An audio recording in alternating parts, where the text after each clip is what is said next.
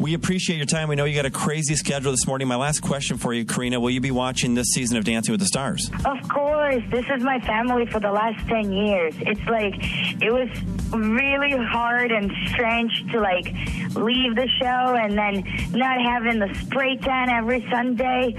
Like, I'm having withdrawals from all of that. I'm looking at my skin tone and I was like, oh no, look, it's starting to look with a shade of green and blue, you know?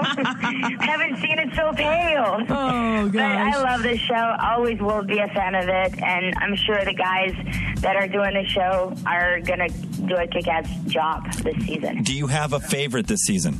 You know, I think I'm going to root for Noah Galloway. He's the war vet, and he dances with Sharna Burgess.